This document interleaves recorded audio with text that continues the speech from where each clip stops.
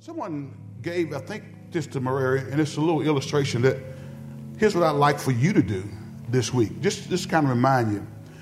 Inside this little, is a cloth and 3 rubber bands. Okay? Very simple illustration. Cloth and 3 rubber bands. Very, very simple. It's called my survival kit. You say, well, survival kit? Well, it says this. Use the white cloth to cover or stuff your mouth when tempted to say anything that will start trouble, that is hurtful, destructive, or to destroy a person's character. So carry this around with you when you start getting ready to gossip. So what are 3 rubber bands for, Pastor? Well, place 3 rubber bands around your wrist and pop the rubber bands around your wrist 3 times when you are tempted to hurt yourself or someone else. Remind your brain what pain feels like. All right? So a little illustration. I forgot who gave it to you, Sister Adam, but it was on my desk. And I said, that's very interesting. And I think sometimes we need to be reminded of things, right? Because how many of you know that even as a born-again believer, you can get off track? You can start looking forward to listening to gossip about somebody. If you're not careful, you'll start talking about people with your little chatty self. All right? And we ought to be focused on walking out these doctrinal truths that we've been learning about in Ephesians, the 4th chapter, which if you have your Bibles, I am going to ask you to turn to Ephesians chapter number 4. Glory be to God. And this study that we've been doing on Wednesday nights, which we'll wrap that up on Wednesday night, but we'll continue to unpack some of these truths on Sunday morning, because I think it is critically important for each one of us to be properly conditioned to be able to carry the word of God and to walk it out in our everyday lives. We're going to start our reading at verse number 11, and we entitled this chapter, Walk It Out. Everybody say, walk it out. Verse number 11 of Ephesians chapter number 4. Glory be to God. The text says, now these are the gifts Christ gave to the church. The apostles, the prophets, the evangelists, and teachers. Their responsibility is to equip God's people to do his work and to build up the church. Right? Let's back up the body of Christ. Let's read this one more time. Can y'all read it with me out loud and on purpose? Their responsibility, these what we call the ministry gift. Some commonly refer to these as the 5-fold ministry gifts. And it says these 5-fold ministry gifts have a responsibility to equip God's people to do his work and build up what? The church, the body of Christ. Let's go to the next verse, verse 12, verse 13, right? It says this will continue. What will continue? The building up and the equipping. These gifts, these what we call these ministry gifts, these 5-fold ministry gifts will continue until we all, everybody say all, come to such unity in our faith and knowledge of God's Son that we will be mature in the Lord, measuring up to the full and complete standard of Christ. Now, I need you to check that, because there are some who teach that we don't need apostles anymore. They no longer need apostles. Well, the apostolic ministry, no, the original apostles are not here, but the ministry of the apostle who goes to plant churches is still needed and viable today, because there are very many unchurched areas across this globe. As a matter of fact, even in these United States of America, there are pockets of areas where there's not very much faith generation going on. And so we need people who have the calling in their life to go to establish works of ministry so that Christians can be nurtured and developed. All right? So this is going to continue until we all come to such a unity in our faith that we're going to be just like Christ, measured to the full and complete standard of Christ. How many of y'all know that we will not measure up to the full and complete standard of Christ until we see him face to face? Because my Bible tells me that when we see him face to face, we're going to be just like him. But while we're waiting on him to come back, these fivefold ministry gifts here have the responsibility of equipping us, the body of Christ, so that we can grow and build up the church. Are y'all tracking with me today? All right, let's go a little bit further. Verse number 14. Then we will no longer be immature like children. We won't be tossed and blown about by every wind of new teaching. We will not be influenced when people try to trick us with lies so clever they sound like the truth. That's why, guys, it's really critically important that each one of us as a born-again believer understand doctrinal truths. Our theology needs to be right. We need to understand what the Word of God says. We need to understand that Paul writes this letter, we discovered, in the first 3 chapters, he gives us doctrinal truths, what we believe. And now in this last half of the letter, he begins to tell us what? How to walk it out in our everyday lives. How to personify the gospel truths that have been placed on the inside of us. Here's the thing that worries me as a pastor a lot of times. And I need y'all to hear me carefully, fellow Elizabethans. Here's what worries me as a pastor sometimes. I'm afraid that sometimes in this ministry, we catch hold to studying the Bible. And we'll sign up and we'll learn these doctrinal truths. But some of us are reluctant to walk it out in our everyday lives. Some of us are so full of word. I mean, we just fat on word. Okay, back up. I should have said, okay, that's not... We're obese on word. And the reason why we're obese on word is we're bloated with the word, but we don't walk it out. It is similar to a person who constantly eats but never walks. It's someone who constantly eats but never exercises. I promise you, I know, trust me. That if you continue to eat and eat and eat, but never walk it out, never exercise, you'll begin to balloon and blow, but you won't have effectiveness in your Christian walk. So this, again, in this season of ministry, this church, the focus is on walking it out. The focus is not on having a bunch of meetings and gathering. We're going to meet to encourage, to strengthen one another, but we're meeting to encourage and to strengthen each other so we can walk this stuff out. So sometimes I'm afraid that many have settled into a season in their Christian growth where they're saying, well, Brother Pastor, that's for them younger people. Brother Pastor, that's just not for me. Oh, you talk about ministry of hospitality, Pastor. I just don't like people over my house. Well, there's a problem that we have because the scripture vividly, unashamedly, without fear or trepidation, teaches us that the ministry of hospitality is something that we as Christians should be on. So you got to decide, is the Bible really true to me? Or is it only true to me when it says what I agree with? And so as your pastor, I told you about a month and a half ago that I've been called to stretch you. Everybody say, stretch me, Pastor. Because all of us need to be stretched in certain areas of our Christian walk. All of us sometimes want to sit down and rest a little while. No. It's this. Have you looked at what's happening in the culture? Have you observed what's going on with mass shootings across this country and all kinds of debauchery that's happening? The church needs to get busy walking this word out because we are light in this dark world. We are the salt of the earth. But salt doesn't do any good if it's lost its savor. And as a church member, as a born-again believer, let me put it that way, as a born-again believer, we have a responsibility to walk this word out. Because I don't want us to get complacent here as a ministry. We have to be engaged and involved in the community at large. We say it every Sunday, right? We got to take this word that we're learning and begin to walk it out every day of our lives. Okay, I got to keep reading because y'all listen, man, every time I read this passage, it just jumps in my heart and my spirit. It says, then we will no longer be immature like children. We won't be tossed and blown about by every wind of new teaching. We will not be influenced when people try to trick us with lies so clever they sound like the truth. Next verse, let's read it. It says what? Instead, we will speak the truth in love, growing in every way more and more like Christ, who is what? He's the what?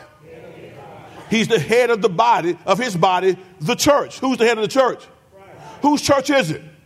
It's his church. He makes the whole body fit together perfectly as each part does its own special work. Watch this. As each part does its own special work, it helps the other parts what? Grow so that the whole body is healthy and growing. And now again, he's talking about these fivefold ministry gifts, but we know there are other gifts that are part of the body of Christ. And when each one of those gifts do their part, it helps it helps the other parts to grow. Could it be? Let me ask this rhetorical question. Could it be that the body of faith here at EBC is not at the level that it could be? It's because you've been sitting on your gift. Could it be that we're not farther along having greater impact because you are gifted, but you're sitting?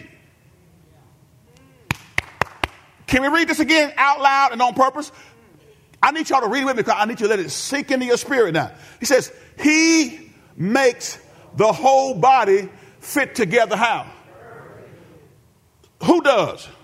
Christ does. Makes the whole body fit together how? Perfectly. As each part does its own special work. In other words, as each ministry gift does its own special work, it helps the other parts to do what? So what are you saying, Brother Pastor? You have a gift that the body of Christ needs. And you got to get your mind right. You got to get your emotions right. You got to be spiritually healthy, emotionally healthy, so that the God can use you to advance kingdom agenda. Because it says it helps the other parts grow so that the whole body is healthy and growing and full of what? Love. All right. Verse 17. Come on, it says, with the Lord's authority, I say this, live no longer as the Gentiles do, for they are hopelessly confused. Now, he's writing to a Gentile church, right? But remember, Paul's mandate was to take the gospel to other ethnicities besides his Jewish brethren. Gotcha? Remember, what was the mystery of godliness? What was the mystery that we've been talking about that's been unpacked? What was the mystery that was hidden in the old and not revealed in the new? The fact that God was going to bring Jew and Gentile. He's going to bring all ethnicities together in one body.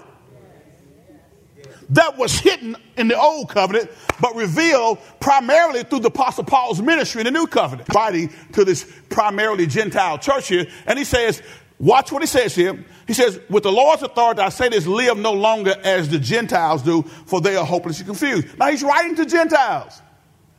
So what are you saying, Brother Pastor? Well, the reason why he says Gentiles, he's talking about those who are unsaved, those who are naturally Gentiles, because once I become a born-again believer, it's no longer Jew nor Greek, male nor female, bond nor free, but we all are what? One in Christ. So now he knows that these born-again believers are no longer identified as Gentiles. They're identified as born-again believers who come together out of two people group. He made what? He made one. Oh, y'all getting this thing now, are you? We've been I told you on last week, we can't not stop talking about this, because if you stop talking about this, you're going to stop talking about the gospel. The gospel is about the unity of Christ's followers coming together and pouring out his love to a world that so desperately needs it. This is fundamental. This is not some sidebar issue.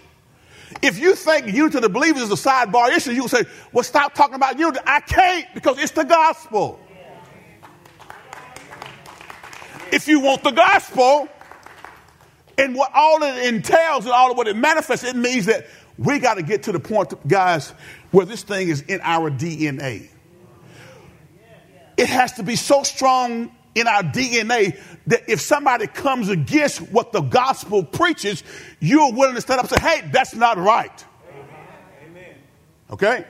So now he talks about these gifts. He talks about the apostles. An apostle is one who is sent. Apostles are missionaries and church planters who establish God's work in cultures around the world. An apostle may be sent across town or across the ocean to establish a church where there is none. Apostles operate in many spiritual giftings so they can raise up new Christians and leaders in the power of the Spirit. That's what an apostle does. Apostle don't just have it in his name. There are folks who wearing the name apostle hadn't planted one church. Just want to be called apostle. An apostle has it in his DNA to go about, particularly to unchurched areas, to plant church. That's what the Apostle Paul was doing here, right? And again, he's writing to these. And so that's what he does. So the evangelist is one with a special anointing to proclaim the good news of Jesus Christ. Evangelists are gifted by the Holy Spirit to share the gospel of Christ in such a way that men and women repent, are born again, and become disciples of Christ. One of the greatest evangelists that ever lived was Billy Graham. And Billy, if you follow his ministry over the years, he brought thousands, even millions, to faith in Christ Jesus because he was an evangelist. An evangelist is not some pastor who runs 3 revivals every year.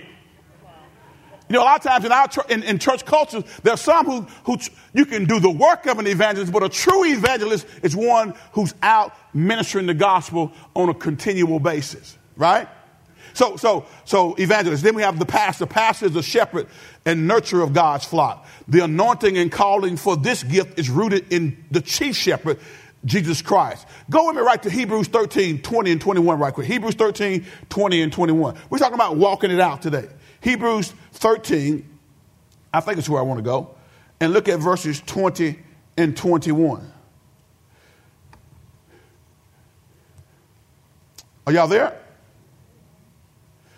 The writer says this, now may the God of peace, who brought up from the dead our Lord Jesus, the great shepherd of the sheep, and ratified an eternal covenant with his blood, may he equip you with all you need for doing his will. May he produce in you, through the power of Jesus Christ, every good thing that is pleasing to him. All glory to him forever and ever. Amen.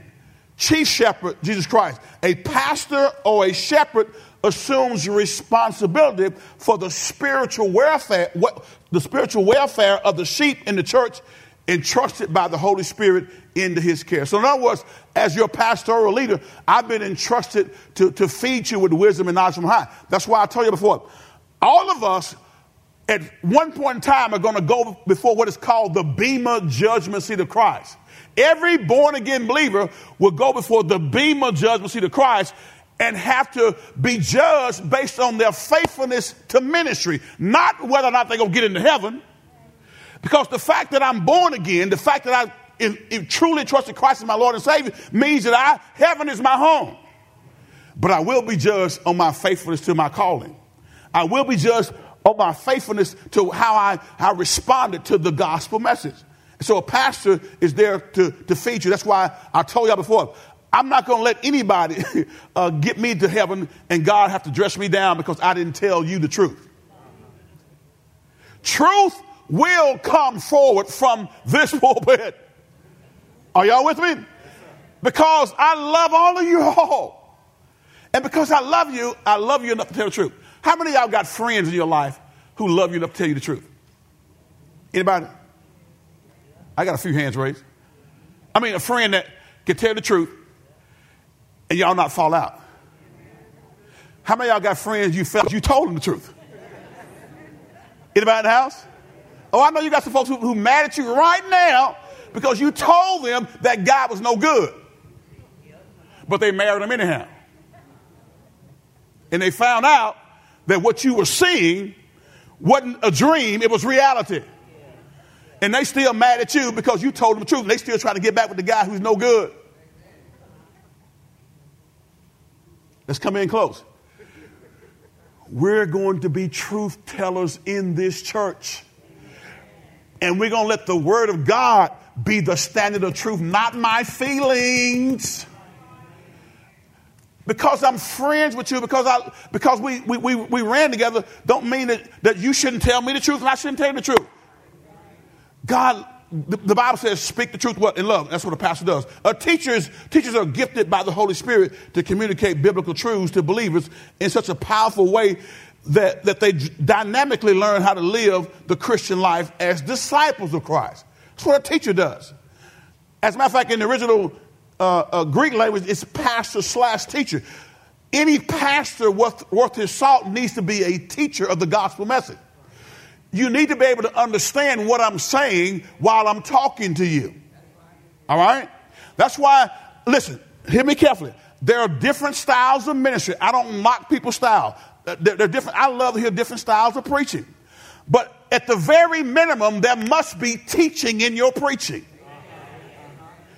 If I come up here and begin to give you a doctoral thesis on whatever theological doctrinal concept that I've been studying, and I talk way up here, and you leave wondering, what in the world was that dude talking about?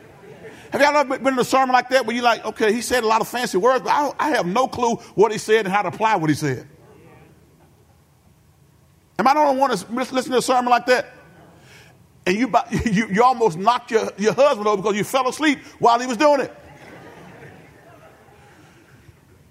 A teacher makes the word of God plain so you'll know how to apply it in your life. So you'll know how to, everybody say, walk it out. That's what we're after. I don't want any ambiguity when you leave here. When the scripture says, love your neighbor as yourself, that's what it means, love your neighbor as yourself. And then someone, how many of y'all remember the parable of the Good Samaritan? Someone had the audacity to try to trap Jesus. Well, who's my neighbor, Jesus? So what did Jesus do? He began to tell the parable of the Good Samaritan. Now, I will tell you, it was no accident that Jesus used the example of a Jew and a Samaritan in telling them who's your neighbor. Y'all remember the story? Do y'all remember the story? How there was a Jewish man who was traveling along the way, and as he was traveling, he was mugged, he was beat up, he was robbed, and literally left for dead on the side of the highway. And here comes a religious man. Oh, he wasn't walking like that. A religious man was walking real deep. Saw the guy and went on the other side of the road. Priest did. Then now comes a Levite, I believe, walking. He's looking deep too. All you deep looking folks in the church, get a smile on your face. Quit coming and looking. The joy of the Lord is your strength. So the Levite, who was a Jew also, this was a Jewish man who had been attacked, robbed, beaten, and left for dead. The Levite goes on the other side of the highway. Passed right on by. Now this is Jesus, who could have used any other example in the whole wide world, but he uses a Jew and a Samaritan to tell you who a good neighbor is. I need you to think about that. So, Brother Pastor, why are you saying that? Well, Jews and Samaritans hated one another. There was racial hatred between the ethnic groups, yet Jesus says, I'm going to show you what a neighbor looks like. So the Samaritan comes along, sees the man, picks him up, binds his wounds, gets him taken care of, placed him in an inn, a hotel, and told the owner, hey, listen, here's some money, take care of him. If there's any other expenses, I'm coming back through here in a little bit, I'll take care of those expenses. And then Jesus says, well, who was the neighbor? It was obvious it was the Good Samaritan, the ones who there was ethnic hatred between Jews and Samaritans. Samaritans was half, they were mixed. They were half Jew and half Gentile. And then there was also hatred between Jews and full-blooded Gentiles.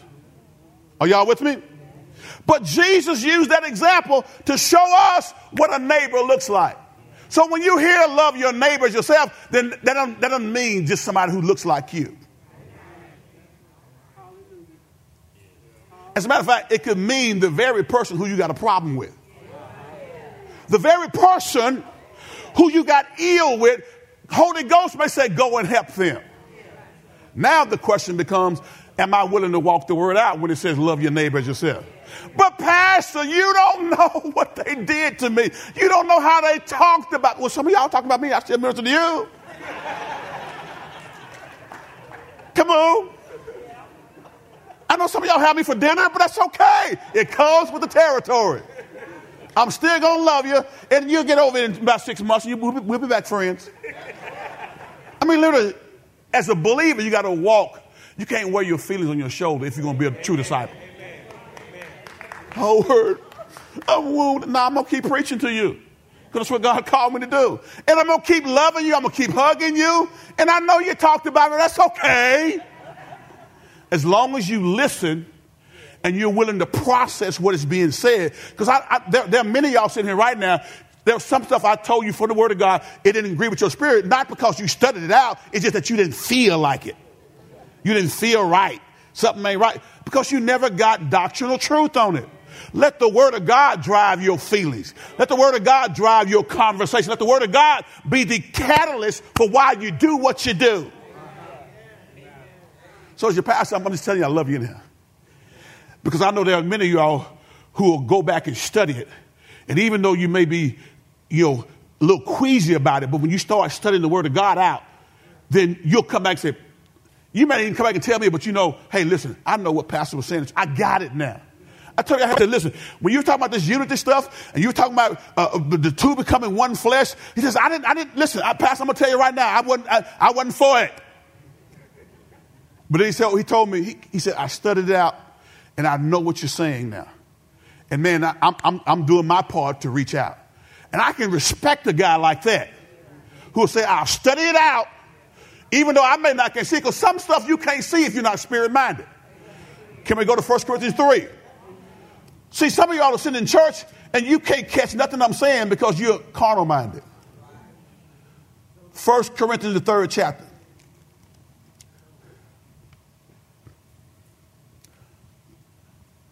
Verse number 1. Now the second chapter. 1 Corinthians chapter number 2, verse number 1. Are y'all still with me? Everybody say, walk it out. Walk it out. Man, there's stuff. We got to walk it out. And you're going to be challenged. Can I say this? And I'll say this, Maria, I hope you don't mind me sharing this. She don't know what I'm going to say.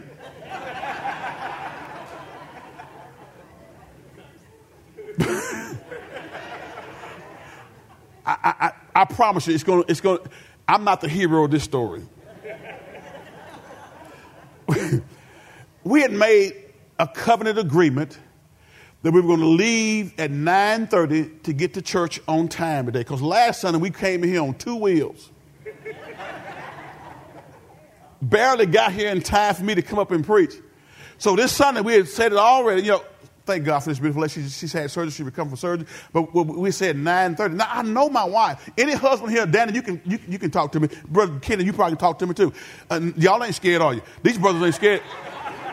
Y'all coming along. Jerry, you coming with me too. And Jeff, you coming too. All right. When your wife tells you, I will be ready in 30 minutes, how should we interpret that, brothers?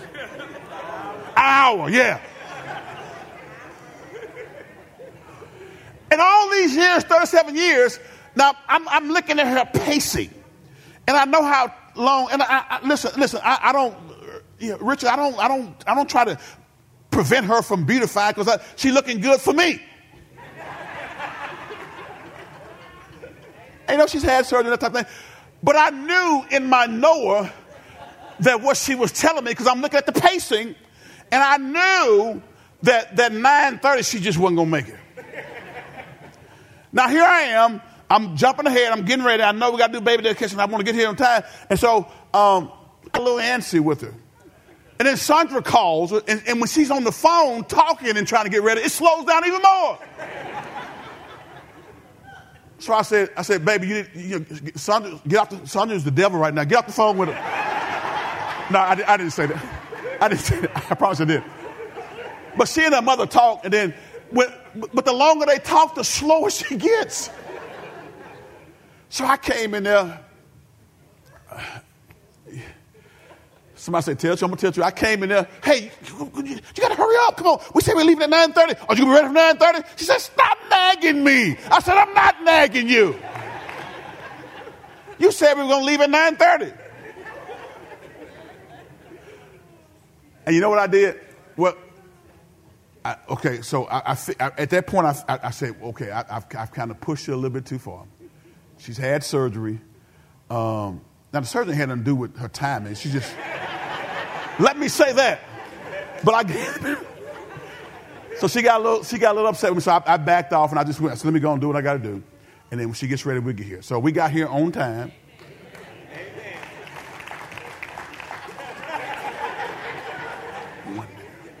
We were walking down the hallway, the choir started singing. But my point is, exercising patience in stuff like that is important because I knew how she flows. And normally I don't even mess with her. I'll go in there and talk with her a little bit and push it on. But I kind of irritated her this morning. And so baby, I apologize publicly for irritating you. Because sometimes we men can be impatient. Am I right about it, brothers? Yes, sir. All right, so I was a little impatient this morning, even though I knew when she told me 9:30 we weren't going to make it. But guys, listen, all of us have to process through stuff to show. Guys, listen, if you missed last Wednesday's time of unpacking the husband's role in Ephesians, the 5th chapter, man, the brothers, man, we had an awesome time. Brother Quentin, we dug into it. We were counseling each other and we were helping each other. And then one of the things that Pastor Pinkley told us when we left said, when you go home today, go home and just hug your wife and tell her you love her. That's how we ended our class, guys. We were unpacking some things. And we were talking about patience. We were talking about loving your wife like Christ loved the church. And here I am on a Sunday morning getting agitated because she's not ready on time.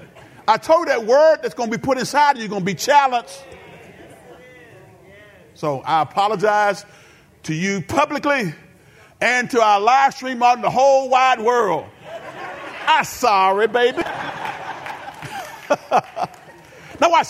Come on, y'all got me off track. Watch what Paul says. And I know I'm not going to finish this, but watch what Paul says here. Now again, what am I getting at? Sometimes we don't understand the things of God because we're still carnally minded. And let me say this, by the way. Every husband that's in here, you better learn how to treat your wife with respect and honor. Don't ever be cursing and talking crazy to your spouse. Now, that's one thing I won't do. In our 37 years of marriage, I never used a word of profanity toward her. Never. Because I'm going to honor her. She's my wife. And I'm going to love her like Christ loved the church, which was unconditionally. Christ's love for the church was not predicated on how we acted. By God, he wouldn't have died if it was based on how good we were. We were some messed up folks.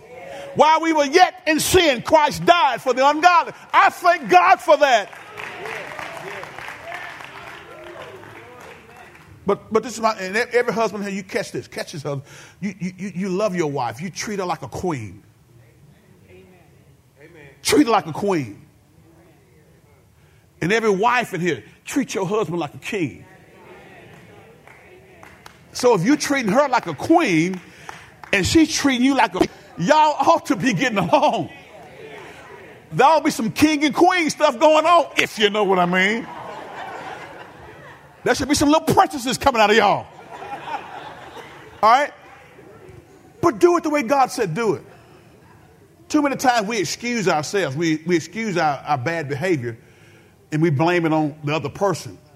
God is not going to get you at the Bema Judgment Seat of Christ and excuse your behavior because somebody did this. Man, that's why I love Dr. King's message and how he took on the sinfulness of the racial divide in this country and how he chose to do it through the avenue of love. There were many who were beckoning him and putting pressure on him to do it the ungodly way, but he chose to do it through the avenue of love. So love your wife through whatever. Love your husband through whatever. And for God's sakes, search out the scripture. Sign up for the marriage retreat. and come and get poured through. We're going to a great resort. This is a shameless plug. We're going to a great resort, and we're going to pamper you. And some of y'all haven't been pampered in a long time. See how you quiet now? You're like, what's pampering you, Pastor? We're going to pamper you. We're going to pour into you. We're going to have fun. And you're going to relax and be in a beautiful area. But come and get poured into and learn these things. Some stuff I can't say on Sunday. Sister Doris. Some stuff I can't say on Sunday because I'm going to respect those in here. But there's a lot of stuff I'm going to say to try to guide our young people along because I know that there's some stuff that they need to hear plainly and understand. And here's another shameless plug. Our youth minister, Pastor Craig, and that group, this study that they're going through called Real Relationships, man, it is awesome. And those kids, I went in there and I sat in on 2 or 3 of those classes. Man, they are pouring into them and they are teaching them how to do relationships God's way. Awesome study. So give that team a hand because they're pouring into those young folks, teaching them stuff that I wish I had known at 15 and 16. Let me see the hands of all of those out there whose parents talk to you in a deep way about relationships and what it means to date somebody. Anybody had a parent? We got one. We got 2 people. 3, 4, okay, 5, 6. Thank you. Out of this whole, listen, I love my mom and daddy, but my mom and daddy didn't. I can't remember one conversation about dating, about what to look for, how to keep myself. Everything I learned from the dudes. But we got to, as parents, pour into our children and teach them. And we're going to help you as a church family. And I'm telling you, that real relationship that they're doing through is off the chain in a good way. And they're learning how to look for the right characteristics of the person. Learning what to do when the date. And learning what a real God-honoring relationship looks like. Because the sad reality is many of them aren't seeing it at home. You sitting up in this church looking all pretty, but you hell on wheels at home. I mean, to everybody. I mean, some of y'all. If I were to do a survey and ask the brothers, and if I would do a survey and ask the sisters, it doesn't surprise me, but that's why I keep preaching like I preach. Now watch this. Can we go? Can we move? Say, Pastor, preach the word. I'm going to do it. Watch this. When I first came to you, dear brothers and sisters, who's writing? Who's he writing to? The church at Corinth. When I first came to you, dear brothers and sisters, I didn't use lofty words and impressive wisdom to tell you God's secret plan. Watch this. Come on. For I decided that while I was with you, I would forget everything except Jesus Christ, the one who was crucified. I came to you in weakness, timid, and trembling. And my message and my preaching were very plain. Rather than using clever and persuasive speeches, I relied only on the power of the Holy Spirit. I did this so you would trust not in human wisdom, but in the power of God. I don't want you to depend on my intellect. Listen, I got a degree from the Louisiana Tech University in Ruston, Louisiana, one of the finest institutions across this country, and they educated me well. But don't you depend on my degree from Louisiana Tech to minister to you. I don't. I depend on the Holy Spirit. You can have a degree from Harvard or wherever you may have it from, but unless the Holy Spirit gives you the revelation knowledge, you won't understand the truth of God. Watch this. Yet when I'm among mature believers, I do speak with words of wisdom, but not the kind of wisdom that belongs to this world or to the rulers of this world who are soon, forgotten. Watch this. No, the wisdom is the mystery of God. His plan, watch this, here we go again. Paul didn't turn this stuff loose. His plan that was previously hidden. What was the plan that was previously hidden? Talk to the church. For Jew and Gentile to come together into one body, regardless of ethnicity. Paul caught flack for that. As he gave his testimony in Acts, the 22nd chapter, they listened to him intently until he said that word. God told me, go to Gentile. They want to kill him. I want to know how many people in churches want to kill the pastor because he says we all need to come together in one. We need to show that unity here in the local church, to show that blacks, white, Hispanics, Asians can come together and serve and worship God together and show that unity that Jesus prayed about in John the 17th chapter. I want to know how many churches have people in there like, this is our church. And we don't want nobody in our church. It is not your church. It belongs to the Lord and Savior, Jesus Christ. It's his church, and we're going to do it his way. Oh, hold my muse. I'll tell you about that reference, Jeff, a little bit later. Okay, hold my muse. I know you don't know that, but we'll talk. No, the wisdom, that's an inside joke, y'all. The wisdom we speak is the mystery of God, his plan that was previously hidden, even though he made it for our ultimate glory before the world began. That plan was already in place before the world began. But the rulers of this world have not understood it. If they had, they would not have crucified our glorious Lord. That is what the scriptures mean when they say, no eye has seen, no ear has heard, and no mind has imagined what God has prepared for those who do what? Love him. But, everybody say but. But it was to us that God revealed these things by his what? His Spirit. For his Spirit searches out everything and shows us God's deep secrets. No one can know a person's thoughts except that person's own spirit. And no one can know God's thoughts except what? So how do you think you're going to pick up the Bible and study it without God's Holy Spirit giving you revelation? Now, you depending on your intellect, your wisdom, your dictionaries, and all the things you have. And God's wisdom so far outsees anything man has, you can't know it except the Spirit of God reveal it to you. Now watch this. No one can know a person's thoughts, 11, except that person's own spirit, and no one can know God's thoughts except God's own spirit. And we have received God's spirits, not the world's spirit, so we can know the wonderful things God has freely given us. Watch this. When we tell you these things, we do not use words that come from human wisdom. Instead, we speak words given to us by the Spirit, using the Spirit's words to explain what? Spiritual truth. But people who aren't spiritual can't receive these truths from God's Spirit. It all sounds foolish to them, and they can't understand it, for only those who are spiritual can understand what the Spirit means. Now, spiritual don't mean that you shout in church. Because you raise your hand in church don't mean that you're spiritual. Or because you look like this doesn't mean that you're spiritual. A spiritual person has chosen to allow God's truths to be the way that controls his thinking. And he's decided that I'm going to bring every thought into captivity unto the obedience of Christ. He says, those who are spiritual can evaluate all things, but they themselves cannot be evaluated by others. For who can know the Lord's thoughts? Who knows enough to teach him? But we understand these things, for we have what? The mind of whom?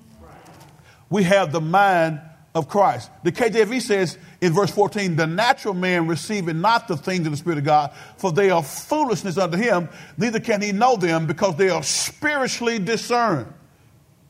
So if the natural man is the unsaved man, the carnal man is the man who's saved, but he's not growing spiritually. Was born again, baptized, but has not grown spiritually. I am of the opinion that we have, in a lot of our churches, people who may have been born again truly, but they're not minded, they're not growing spiritually, because the Bible says, as newborn babies desire the sincere milk of the word, that you may grow thereby, but you have no word time, so you're not growing. If I desire the sincere milk of the word, so that I may grow thereby, but I find myself not having word time, that means that I'm not growing spiritually. And so my ability to understand the things of God, which are spiritually discerned, are going to be stunted because I don't have word time. I don't connect. I never sign up for discipleship training class. I don't even open my Bible, really, Pastor, until I bring it to church, to be honest about it. I never really spend time meditating while I'm driving. I'm listening to the banging music.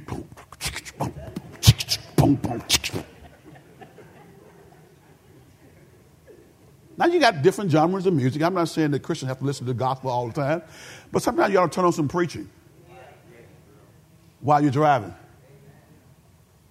Turn on some gospel music to get your mind right.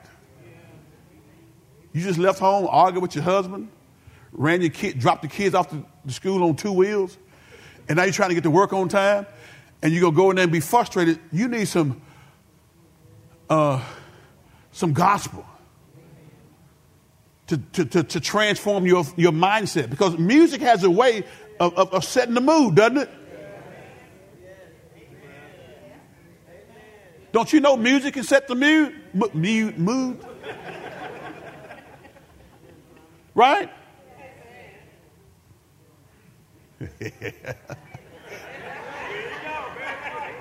Yeah. Yvonne, you know about Luther Vandross, Yvonne. I know you know. I know. But what if we set the mood with a gospel song that honors God, that lifts him up? We position ourselves. So there's certain things that carnal-minded and natural-minded people can't understand about the words of God, the things of God. So quit trying to pound it in them, because they can't understand it. They're not even born again. And you're trying to teach them the Bible, and they're not even born again. Stop wasting your time. They're carnal-minded. And if they're not willing to try to grow, if they stay stuck in a carnal state, they'll never understand the things of God, because they can only be understood as the Spirit of God gives the revelation. Okay, get back to Ephesians. And my time is about up. Watch this. Y'all have been good today.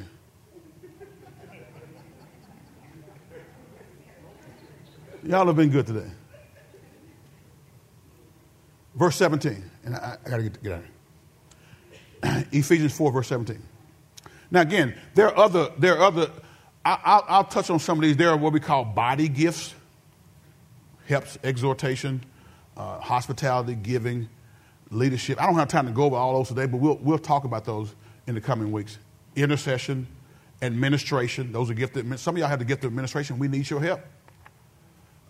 Then there's what we call Holy Spirit gifts. Holy Spirit gifts are those gifts that they operate as the Spirit wills. You can't turn them on and turn them off. Okay? So you got to know that's called a word of wisdom. Maybe God gives you a word of wisdom, and that's the Spirit-given ability imparted to some believers to receive special insight from the Spirit so they can apply his wisdom and his truth to a specific situation within the body of Christ. Now, God may give you a word of wisdom about something, and now he shows you understanding about something that nobody knew what was happening, and he gave you that, but he gave you that as the Spirit wills. So now he used you 1 or 2 times like that. If you got to be careful, because you'll start thinking it's you, and you're going to try to turn it on every time you come to me, I'm going to lay hands on you, I'm going to tell you something about yourself. No. That was the Spirit of wisdom operate as the Spirit will in that particular setting. I don't have time to explain today, but those are what we call Holy Spirit gifts. All the way down from the gift of faith, the gift of healings, the working of miracles, the gift of prophecy, the gift of tongues, and interpretation of tongues. Some lists that you have will leave that off, but I'm not a cessationist. I'm one who believes that the spiritual gifts are still available to build the body until we come to such unity in the faith that we'll be just like Christ. And until we're just like Christ, we need all those gifts. Okay? So we'll talk about some of those. All right, so with the Lord's authority, I say this: live no longer as the Gentiles do, for they are hopelessly confused. Watch this. It says, their minds are full of darkness. They wander far from the life God gives because they have closed their minds and hardened their hearts against him. Check this out. They have no sense of shame. They live for lustful pleasure and eagerly practice every kind of impurity. Watch this. But that isn't what you learned about Christ, is it? Right? Verse 21, since you have heard about Jesus and have learned the truth that comes from him, throw off your old sinful nature and your former way of life, which is corrupted by deception. Instead, let the Spirit renew your thoughts and attitudes. Put on your new nature, created to be like God, truly righteous and holy. So stop telling lies. If you are a Christian, stop lying.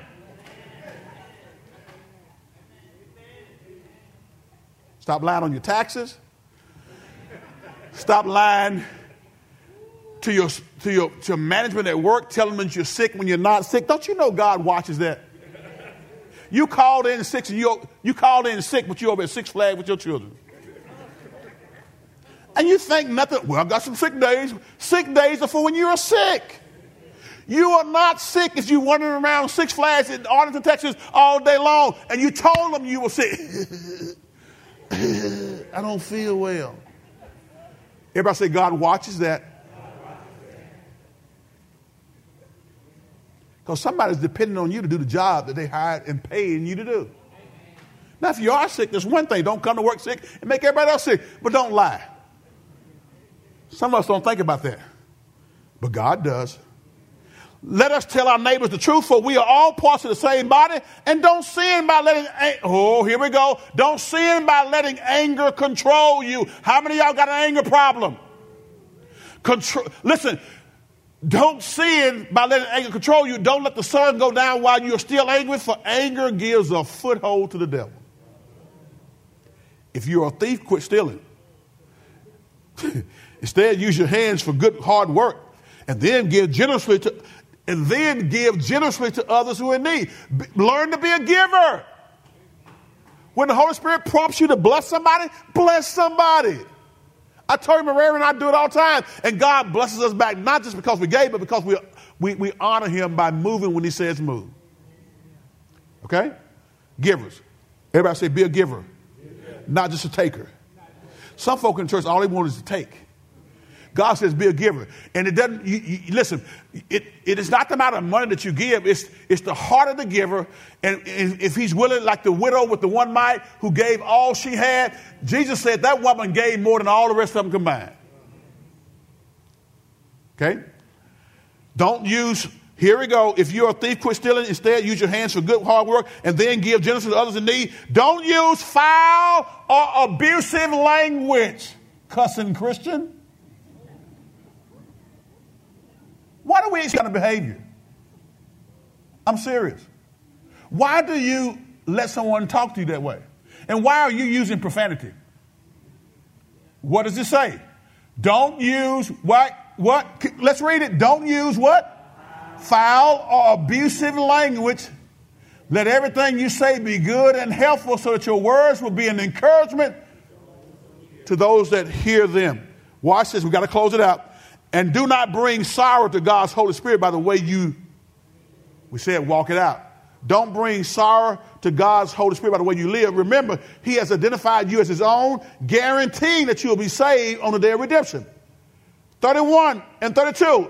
Let's read it out loud and on purpose. And I am finished. Y'all ready? Let's read. Stop. Do you have bitterness in your heart towards somebody? It says get rid of it. Get rid of all what? Bitterness, rage, anger, harsh words, and slander. Quit talking about people, as well as all types of evil behavior. Last verse. Instead, be kind to each other, tenderhearted, forgiving one another, just as God, through Christ, has forgiven you. Every head bowed, every eye closed.